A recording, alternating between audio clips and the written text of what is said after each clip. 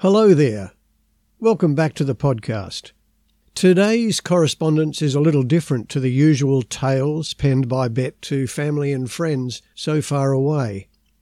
It's actually a series of 3 letters which amply demonstrate that bureaucratic red tape, snafu and laziness are not new phenomena. Not only that, Betty's been in China for a while now. She's 2/3 of the way through her 12-month contract of service and at a point where she's not afraid to express her frustration to the bludgers and paper shufflers filling UNRWA China head office in Shanghai. The first letter from Shanghai is dated 7th of November.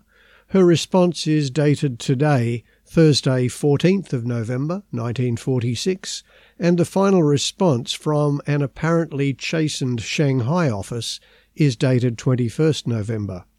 As this is Betty's story, it makes sense to publish them together today in what 75 years from now people might call a thread. Let's hear from a cranky Bet. United Nations Relief and Rehabilitation Administration, China Office. In reply, refer to CONC-746. Embankment Building, 370, North Suzhou Road, Shanghai, China, November 7, 1946. Mrs. Betty M. Suter, UNRRA, Regional Office, P.O. Box Number 39, Nanchang. Dear Mrs. Suter, please be advised that this office has been notified by the Chinese Maritime Customs that a personal parcel mailed to you from Australia is being held at the Chinese Post Office in Shanghai because its contents are restricted in accordance with Chinese rules and regulations. Vide CPO Parcel Notice Number 145 dated 29 October 1946, Delivery Number 83030, CPO Identity Disc Number 138. Therefore, it is necessary for you to write directly to the Chinese Post Office in Shanghai, giving them your authority for the disposal of your parcel and quoting the full particulars as aforementioned. The parcel, according to the declaration, contains lipsticks, saline, and talc, which at present time cannot be imported into China even for personal use. It is suggested that you advise the Chinese Post Office to have them returned to the sender, Mr. and Mrs. F. W. Turton, Australia. Yours faithfully, W. F. Bull, Director, Administrative Services.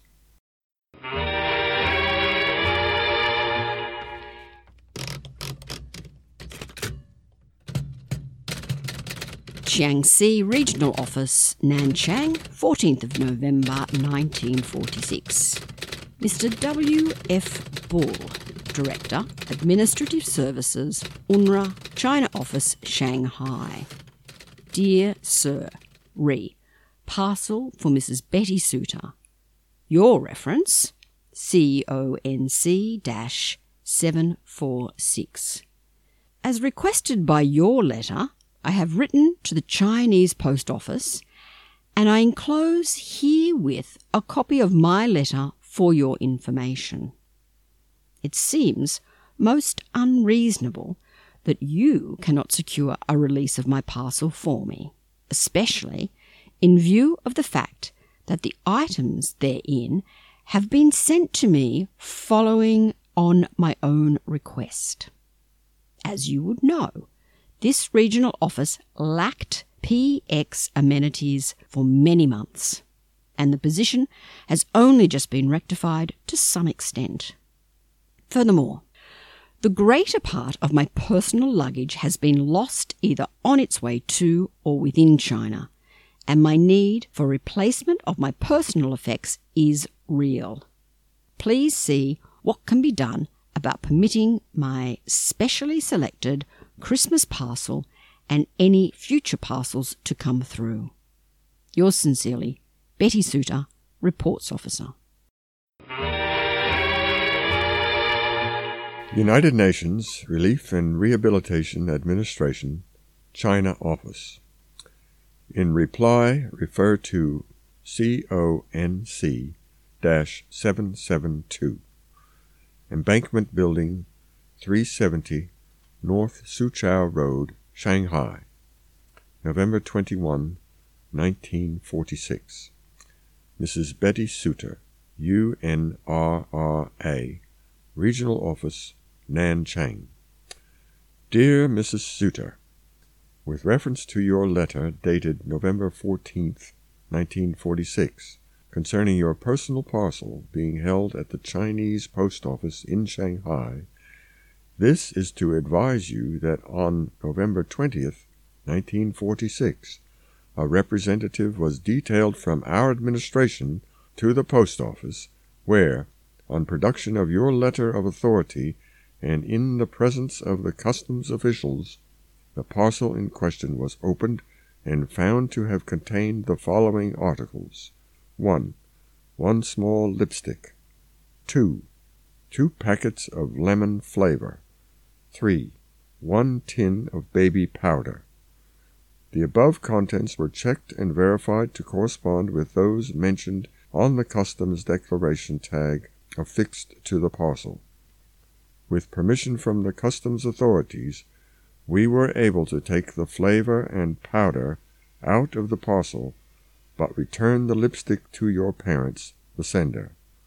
The flavor and powder, placed in a tin box, have been rewrapped and duly mailed to your region by parcel post today, vide our parcel notice number 616 attached. We trust that you will receive your parcel in good condition in the next few days. Yours sincerely, W. F. Bull, Director, Administrative Services, Enclosure 1, Parcel Notice Number 616. Production credits for this episode. Produced and narrated by Warren Henry. The voice of Betty Suter by Helen Polkinghorne, and the voice of W. F. Bull by Merlin Baker. The featured tune from 1946, performed by those famous Andrews sisters, Chicory Chick, recorded in the NK Musical Showroom. Folks, here come the Andrews sisters now with a tune that's way out ahead in the Daffy Derby. Leading by a feather, that sensational, successful, silly symphony, Chicory Chick.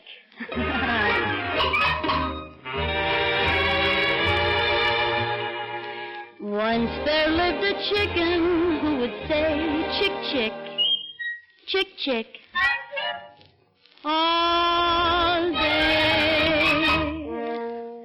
Soon that chick got sick and tired of just chick, chick. So one morning he started to say, Chicory chick, chilla chilla, checkala rome in a fanatica, balaga wallaga, can't you see?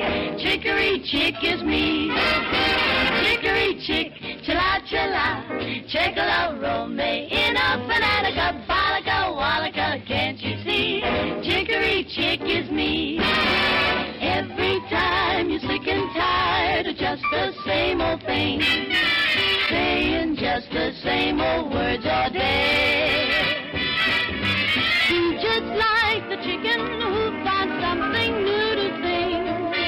Open up your mouth and start to say, oh, chicory chick, chilla chilla, checkala rome in a fanatica, balaga wallaga, can't you see? Chicory chick is me.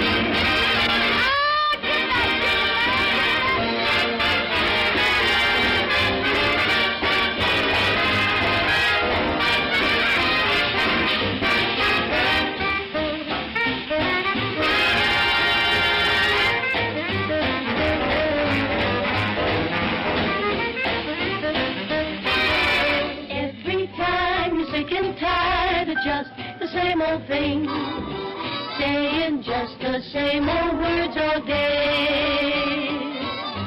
Be just like the chicken who finds something new to sing. Open up your mouth and start to say, Chinachilla, Chickalo, Rome, in a banana, Balaga, Wallaga, can you see?